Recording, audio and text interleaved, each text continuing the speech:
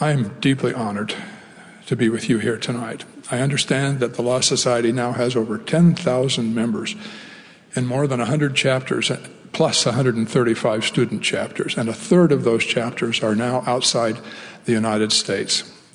As I think of the international dimension, I'm thinking of a young man who came to the St. George Temple recently. He was on his way to Argentina on a mission. Just greeting him as he came to the temple, I chatted a minute. I said, "Well, do you speak any Spanish yet?" And he said, with utmost sincerity, "I only know one word of Spanish, aloha."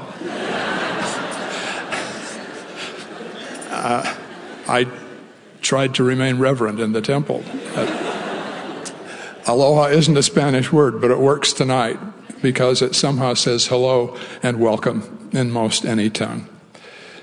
I have two related purposes on my mind tonight. First, I'd like to tell you how I got into the once boring but now almost too dramatic field of family law and what I found there. In this first part, I'll be talking as one lawyer to another, but I hope my footnotes will suggest some more general perspectives. And then second, against that background, I'd like to talk about marriage, including our own marriages and marriage as taught in the temple. In doing that, I realize that many devoted people are not now in the kind of family situation they either desire or deserve. Of course, church doctrine encourages marriage, it discourages divorce, but marrying isn't always under our control, and there are times when divorce is the better choice. Our leaders have taught that despite divorce or being single, no eternal blessing, even celestial glory, will be denied those who are true and faithful. Well, let me go back to the early days of the law school's history for the key conversation that launched me into family law. I was talking to Rex Lee, who was writing something and wanted me to look through it, as he was then the founding dean of the law school. And he would later become the Solicitor General of the United States. He would also become later the president of BYU. But for Rex Lee, university administration would never be as interesting as constitutional law. Well, as Rex and I talked, we thought back over recent constitutional developments at that time. We both cheered that the powerful idea of individual rights had energized the civil rights movement, which was helping the U.S. overcome its embarrassing history of racial discrimination. We also applauded how those same ideas had begun to help the country eradicate discrimination against women. At one point, as we talked, I said to Rex, just a spontaneous question, "Rex, do you think the idea of individual rights, which has such a head of steam, will ever develop so much momentum that it will overpower the principles that ought to be balanced against individualism?" Rex's brow furrowed a little. "What do you mean?" he said. "Give me an example." So just spontaneously, I said, "Well, what about children? The law discriminates against children on the basis of age. They can't vote, can't drive a car, can't sign a binding contract. But is that discrimination bad for children, or is it good for them?" That got me to thinking. I wondered if a children's rights movement would follow the civil rights and women's movement. Spurred by that question, I did some research. And I found that a sometimes reckless children's rights movement was indeed underway, illustrated back then by a state court decision that, in effect, let a teenager essentially divorce her parents. I soon found other examples of excessive individualism. For instance, one law professor argued for a constitutional right of intimate association, urging that the law give the same legal rights to people in any intimate relationship as it then gave to relationships based on marriage and kinship. Some scholars also attacked marriage as a source of oppression against women. Advocates of sexual privacy argued that unmarried cohabitation should be constitutionally equated with marriage. Allowing me to respond to such issues, in 1983, the Michigan Law Review published my article, "The Constitutional Status of Marriage, Kinship, and Sexual Privacy, Balancing the Individual and Social Interests." Note some terms from that title: social interests and individual interests. I ran across these terms in what has been called the best-known essay in the history of family law, written by Harvard Law School Dean Roscoe Pound. Pound defined the social interests in family law as society's interest in maintaining marriage as a stable social institution in which parents nurture and teach their children the qualities of character that maintain a stable future society. He distinguished this social interest from what he called the individual interests in domestic relations, noting that, quote, when the legal system recognizes certain individual rights, it does so because society as a whole will benefit thereby, close quote. And then in a key insight, Pound warned that lawyers and judges must compare the individual and social interests, quote, on the same analytical plane, lest the very decision to categorize one claim as individual and the other as social cause us to decide the question in advance in our very way of putting it, close quote.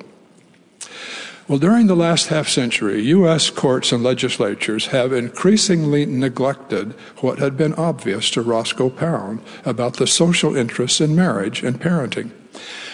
Primarily through the use of constitutional law categories, many courts and legal scholars came to assume that individual interests were somehow more fundamental or compelling than social interests.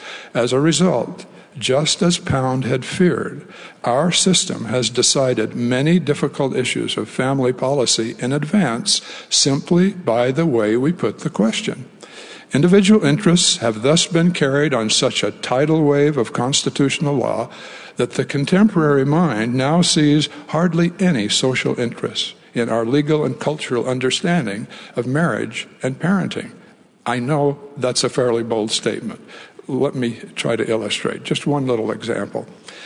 One researcher found that the Supreme Court's cases about marriage prior to about 1970, quote, turned on the importance of marriage to society, but its later cases began to turn on the importance of the relationship to the individual, close quote.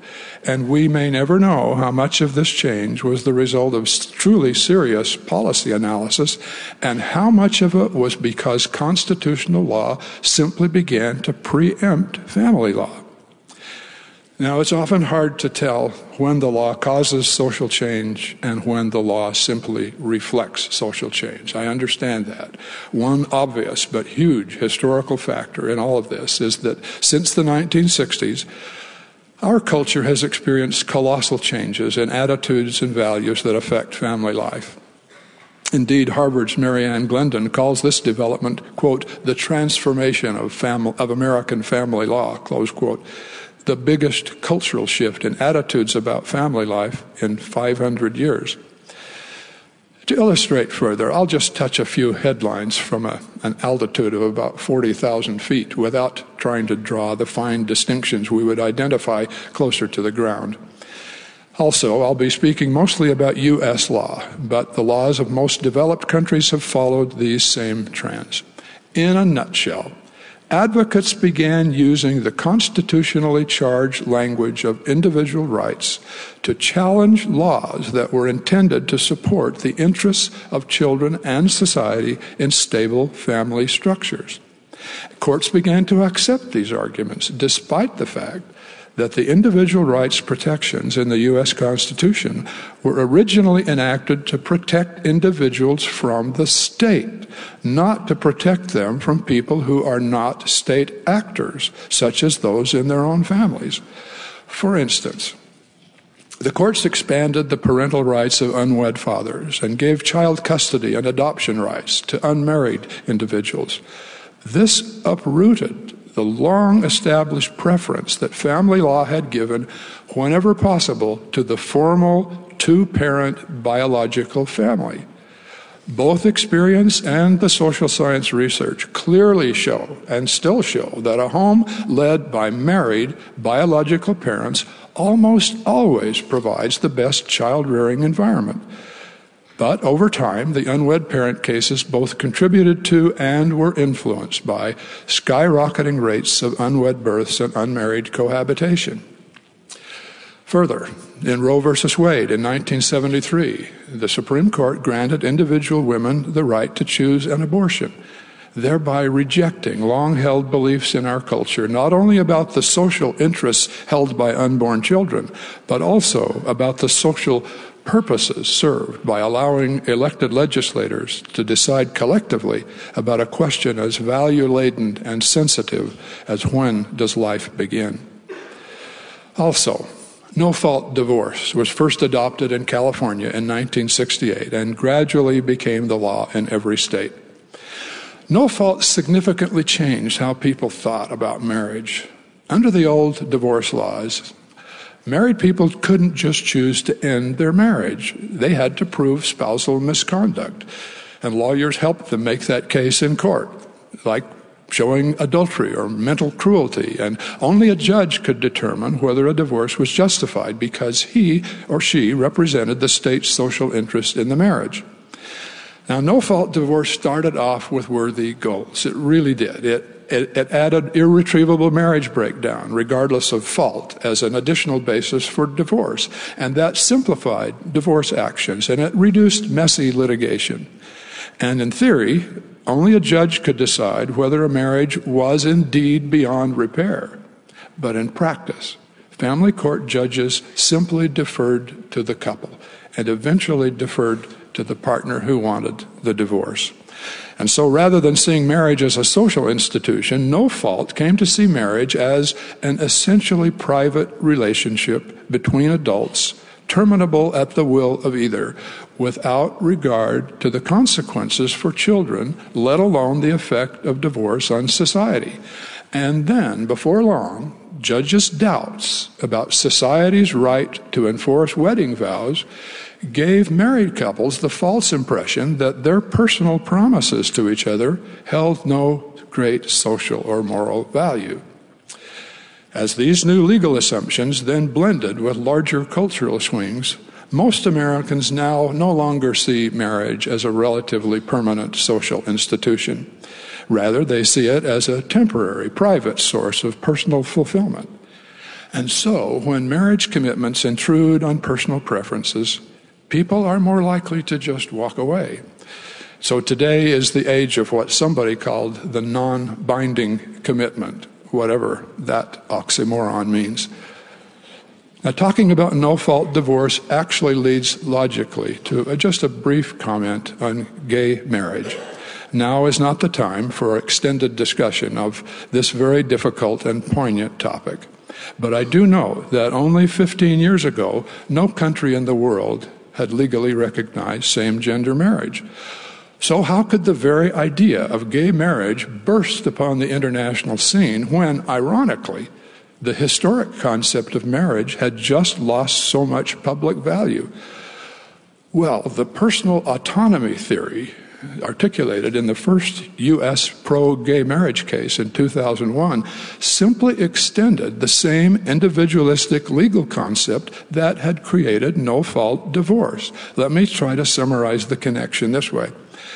When a court upholds an individual's right to end a marriage, regardless of social consequences, as can happen with no-fault divorce, that same principle may also seem to support an individual's right to start a marriage, regardless of social consequences, as can happen with same-gender marriage. In other words, if man-woman marriage is no longer a big deal for society, but just a matter of individual preference, it's really little wonder that many people would now say of gay marriage, it's no big deal. Let people do whatever they want to. That's what can happen when we lose track of society's interest in marriage and children.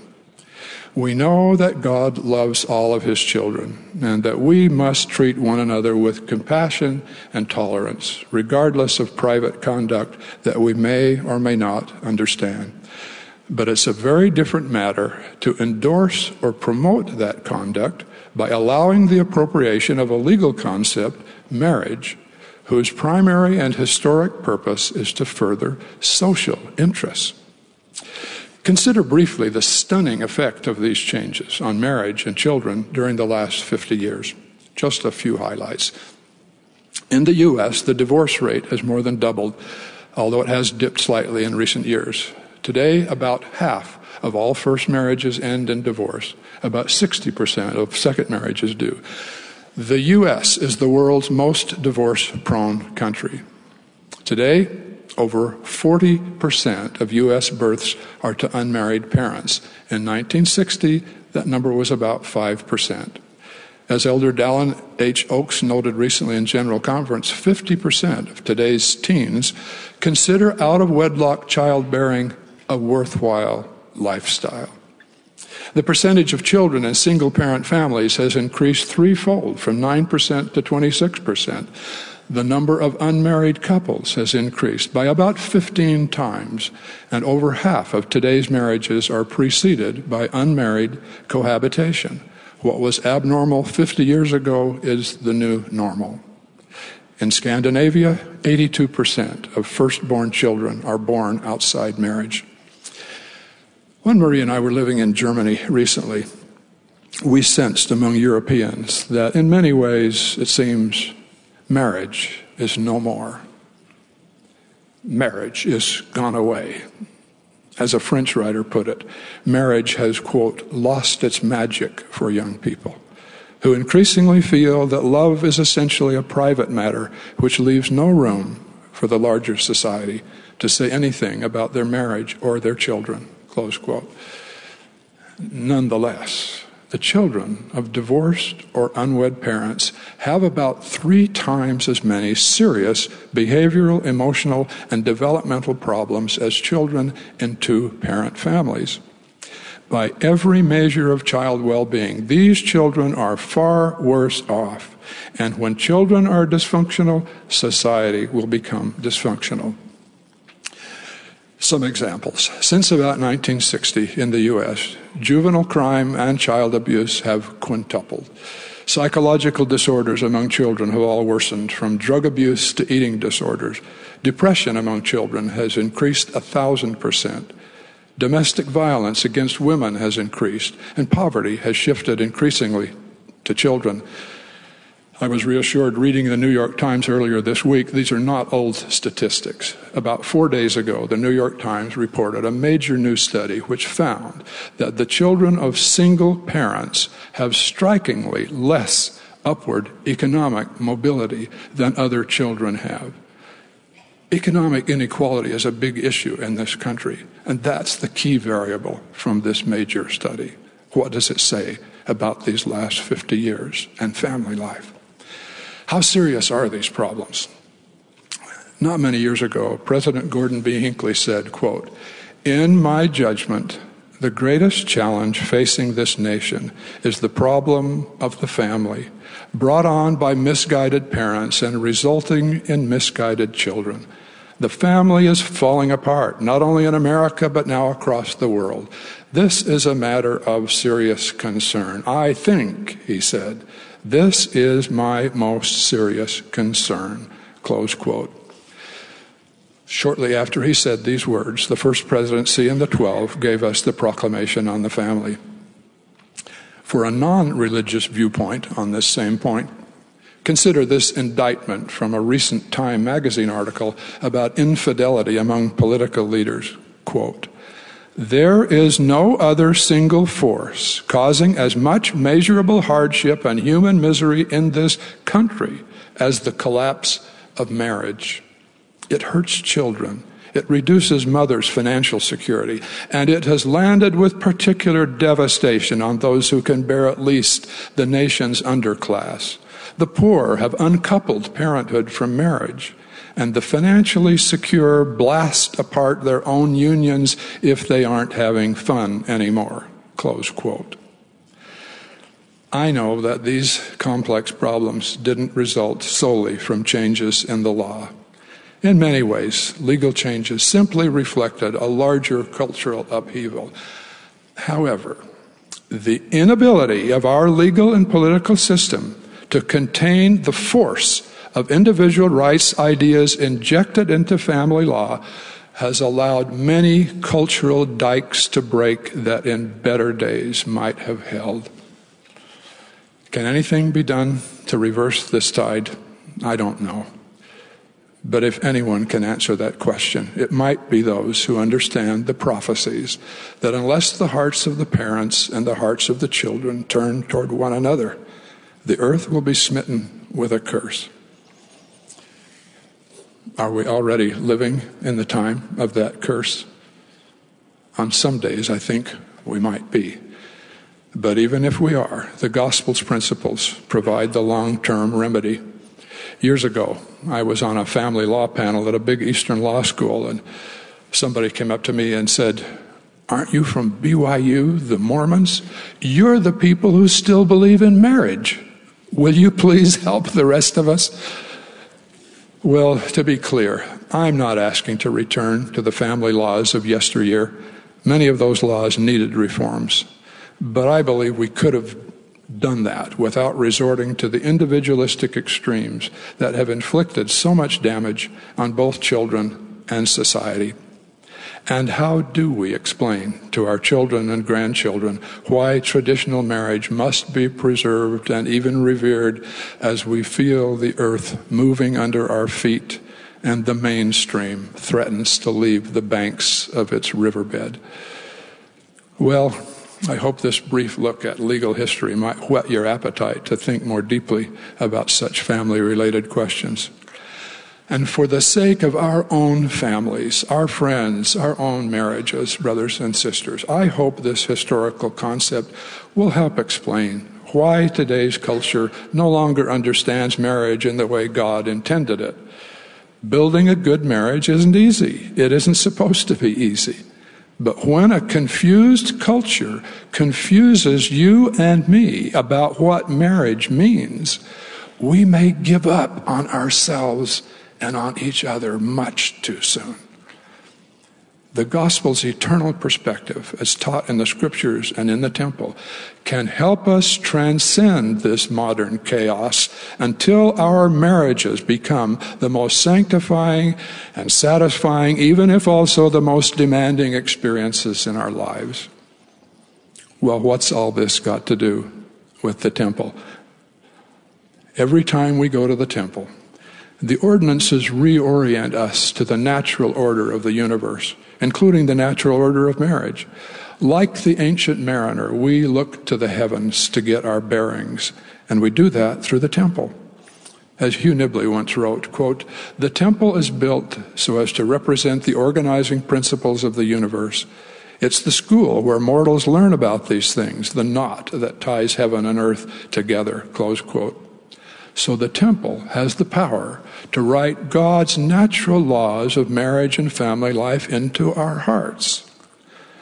Now, we first learn the temple's teachings about marriage in the story of Adam and Eve, the primal story of the temple.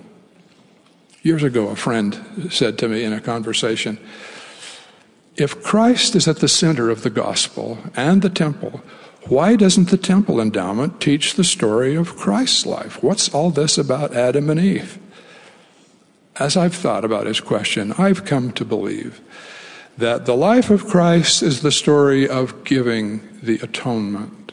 The story of Adam and Eve is the story of receiving the atonement, because they were the first people to receive it amid the sometimes formidable oppositions of mortality.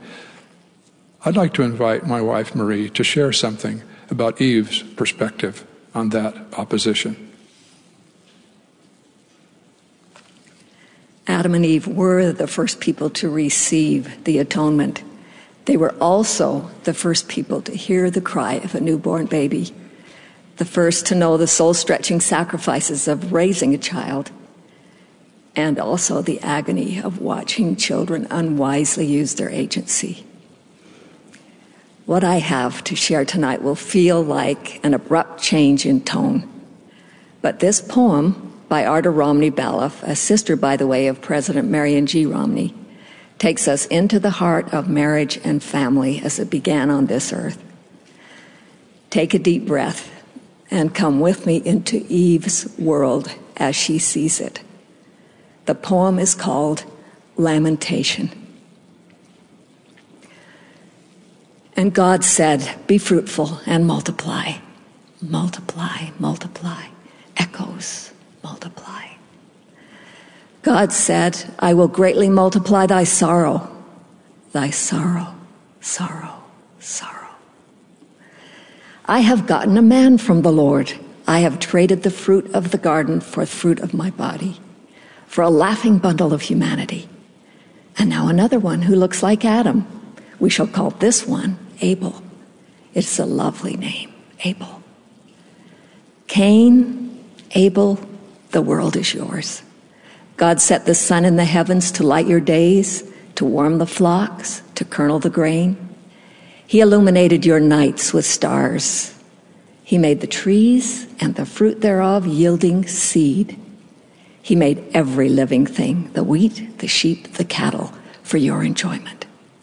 And behold, it is very good. Adam, Adam, where art thou? Where are the boys? The sky darkens with clouds. Adam, is that you? Where is Abel? He's long caring for the flocks. The sky is black and the rain hammers. Are the ewes lambing in this storm? Why your troubled face, Adam? Are you ill? Why so pale, so agitated? The wind will pass, the lambs will birth with Abel's help. Dead? What is dead? Merciful God, hurry, bring warm water. I'll bathe his wounds, bring clean clothes, bring herbs. I'll heal him. I am trying to understand. You said Abel is dead, but I am skilled with herbs. Remember when he was 7, the fever? Remember how herbs will not heal? Dead? But Cain, where is Cain? Listen to that thunder. Cain, cursed? But what has happened to him? God said, a fugitive and a vagabond? But how can God do that? They're my sons too. I gave them birth in the valley of pain. Adam tried to understand. In the valley of pain I bore them. Fugitive? Vagabond? This is his home. This the soil he loved, where he toiled for golden wheat, for tasseled corn.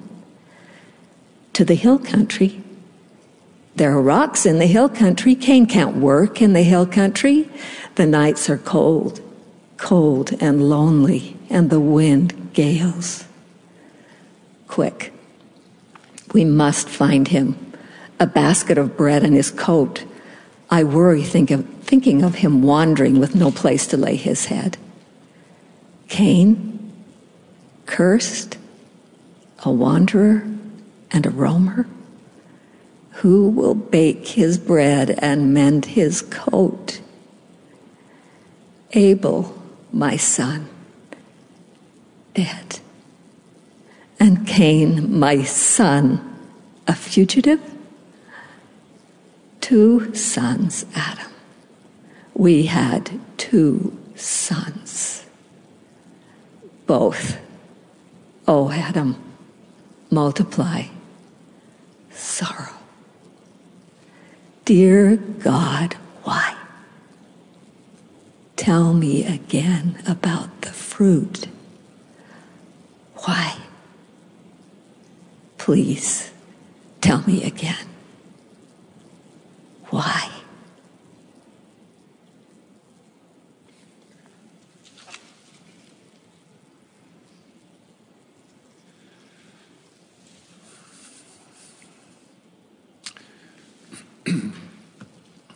Eve, Mother Eve, your sorrow and your faithful questions bring a hush across my heart. Father Lehi gives us the doctrinal context for understanding Eve's experience. He tells us that if Adam and Eve had not eaten from the tree of knowledge, they would have remained in the Garden of Eden, and they would have had no children. Wherefore they would have remained in a state of innocence, having no joy, for they knew no misery. I realize that experienced parents will see a little connection here. No children, no misery. And further, doing no good, for they knew no sin. Adam fell that men might be mortal, and men are mortal that they might have joy. So, paradoxically, sin, misery, and children create the context for learning what joy means, a process made possible by the atonement of Jesus Christ. Because of that atonement, we can learn from our experience without being condemned by it. And receiving the atonement, as Adam and Eve did, is not just a doctrine about erasing black marks. It's the core doctrine that allows human development. That's why Adam and Eve don't return to the garden after they're forgiven. Rather, they hold on to each other and they move forward together into the world where we now live. And here they keep growing together as a couple. The temple's primal story is quite consciously the story of a married couple who help one another and face continuous mortal opposition, as Adam and Eve did, because only in that sometimes miserable opposition can they learn to comprehend true joy. Now consider two implications from the Adam and Eve story about our understanding of marriage. First is the restoration's positive view about the fall. We know that Adam and Eve chose wisely in the garden because only mortality could provide the experience needed to fulfill God's plan for them and for us. In contrast, traditional Christianity teaches that Eve's choice was a tragic, some would say stupid, mistake, bringing down the wrath of God on all mankind. Some Christian churches still teach that because women are the daughters of foolish Eve, wives should be dependent on their husbands. Reacting strongly against this idea, most people today would say wives should be independent of their husbands. And in fairness, they would add husbands should be independent of their wives. So when both spouses are independent of each other, we get today's non-binding commitments, and people leave when the fun stops. So which is correct, dependence or independence? Neither one. The restored gospel, unlike the rest of Christianity, teaches that Eve and Adam's choice in the garden wasn't a mistake at all. It was actually a heroic choice. So the restoration sees Eve and all women as noble beings who are the complete equals of men. Eve is not dependent on Adam, nor is she independent from him. Rather, Eve and Adam are interdependent with each other. As the family proclamation teaches, they are equal partners who help one another in everything they do. We find a second significant implication for marriage in a later scene from the Adam and Eve story. When they left the garden, the Lord directed them to build an altar and offer animal sacrifices. After many days, an angel asked Adam why he offered sacrifices. He said, "I know not, save the Lord commanded me." The angel told him, "This thing is a similitude of the sacrifice of the only begotten." The lambs they sacrificed symbolized the Father's future redemptive sacrifice of his Son. The angel then taught Adam and Eve that Christ's sacrifice and the plan of redemption gave meaning and purpose to all of their opposition, from leaving Eden to Eve's lamentation over her sons. Many of us go to the temple today the way Adam and Eve did at first, simply because we're commanded without really knowing why. And simple obedience is certainly better than not performing the ordinances at all. But the Lord who sent that angel must have wanted Adam and Eve to know why they sacrificed. And I believe he wants us to know why we perform our ordinances. Are today's temple ordinances also a similitude of the only begotten? Think of how the temple's altars are like the altar of Adam and Eve. Altars of prayer and sacrifice and covenant. Think of the dimensions of sacrifice in all the covenants of the endowment. Since Christ completed his atoning mission, we no longer offer animal sacrifice, but we do covenant to sacrifice. In what way? Christ taught the Nephites, "You shall offer for a sacrifice unto me a broken heart and a contrite spirit." Animal sacrifice symbolized the Father's sacrifice of the Son. But the sacrifice of a broken heart and a contrite spirit symbolizes the Son's sacrifice of himself. James E. Talmage wrote that Jesus died of a broken heart. In similitude, we now offer ourselves as a personal sacrifice. As Elder Neil A. Maxwell once said, quote, "Real personal sacrifice never was placing an animal on the altar. Instead, it is a willingness to put the animal in us on the altar and letting it be consumed," close quote. With these ideas on my mind, some months ago I was about to seal a young couple in the St. George Temple.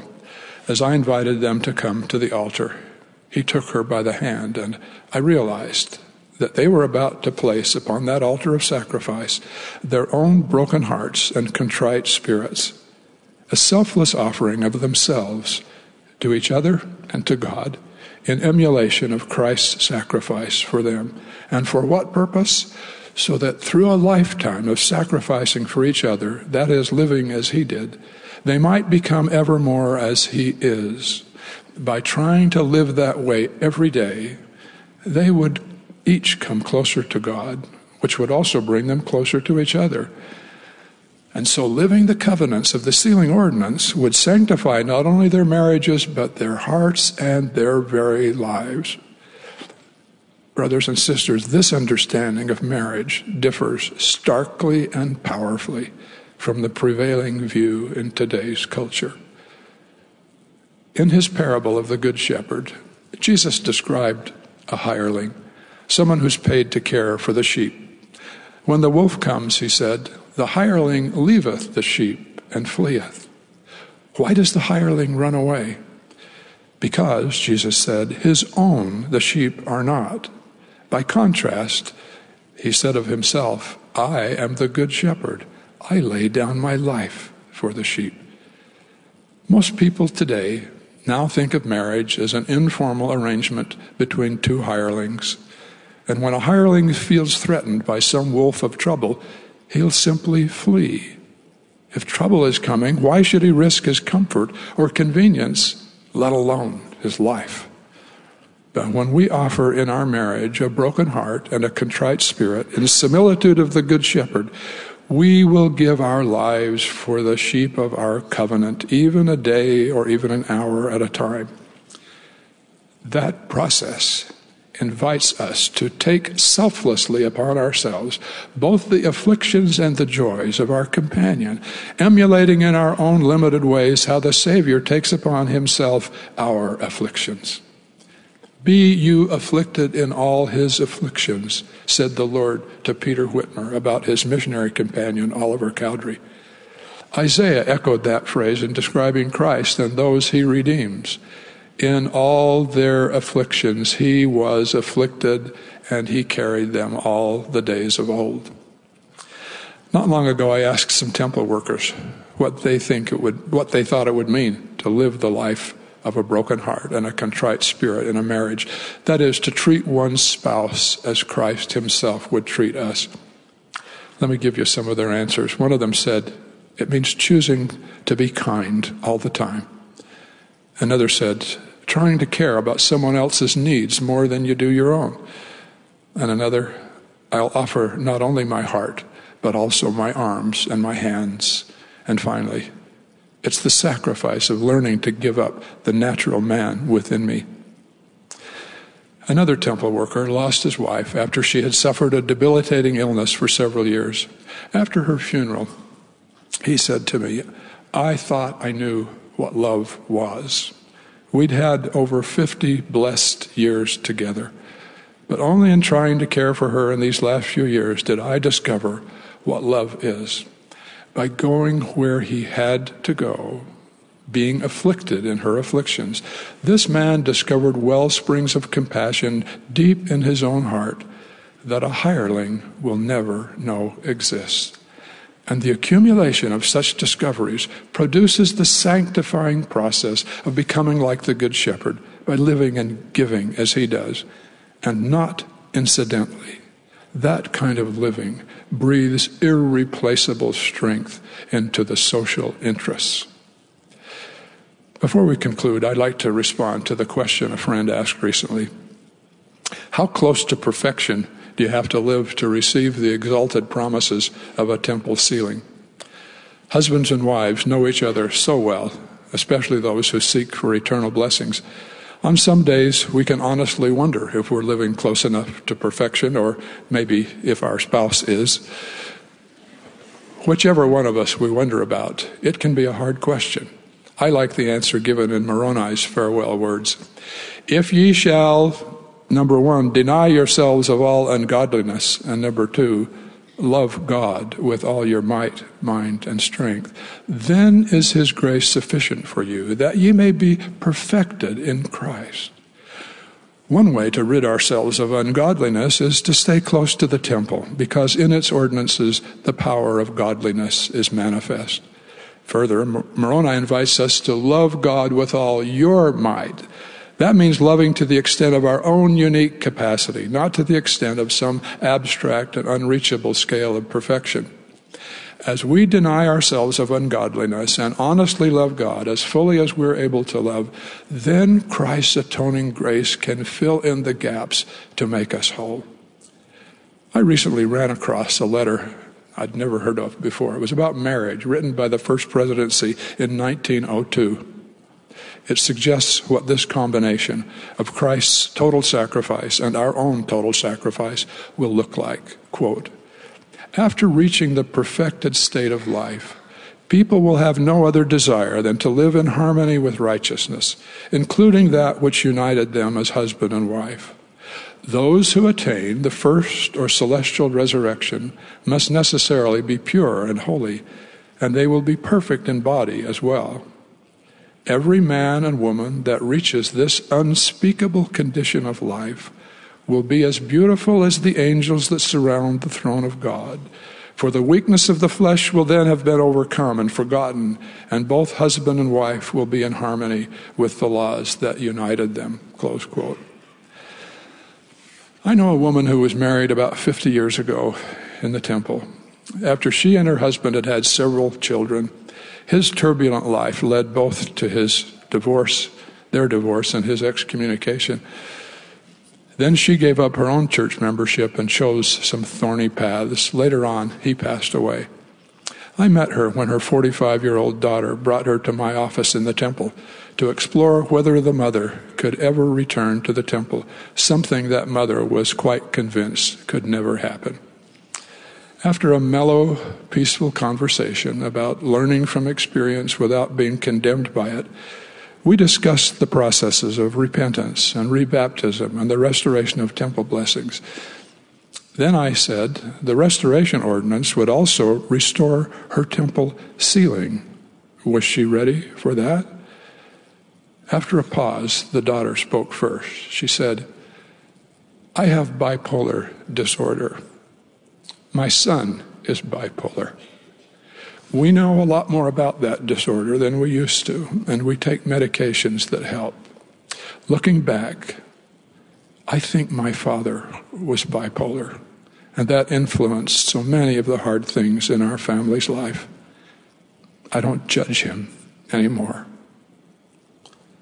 Soon her mother said, softly, if I really can return to the temple someday, I will be ready for my ceiling to be restored.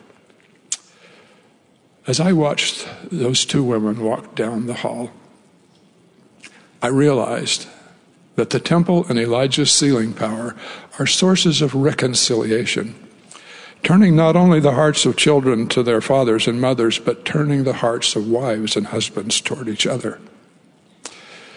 Brothers and sisters, I bear witness that the order of marriage that God gave to Adam and Eve is worth whatever it takes to find it, to build it, and to keep it. I also testify that husbands and wives who try to live like the Good Shepherd will discover and will give to each other the abundant life of authentic joy. In the name of Jesus Christ, amen.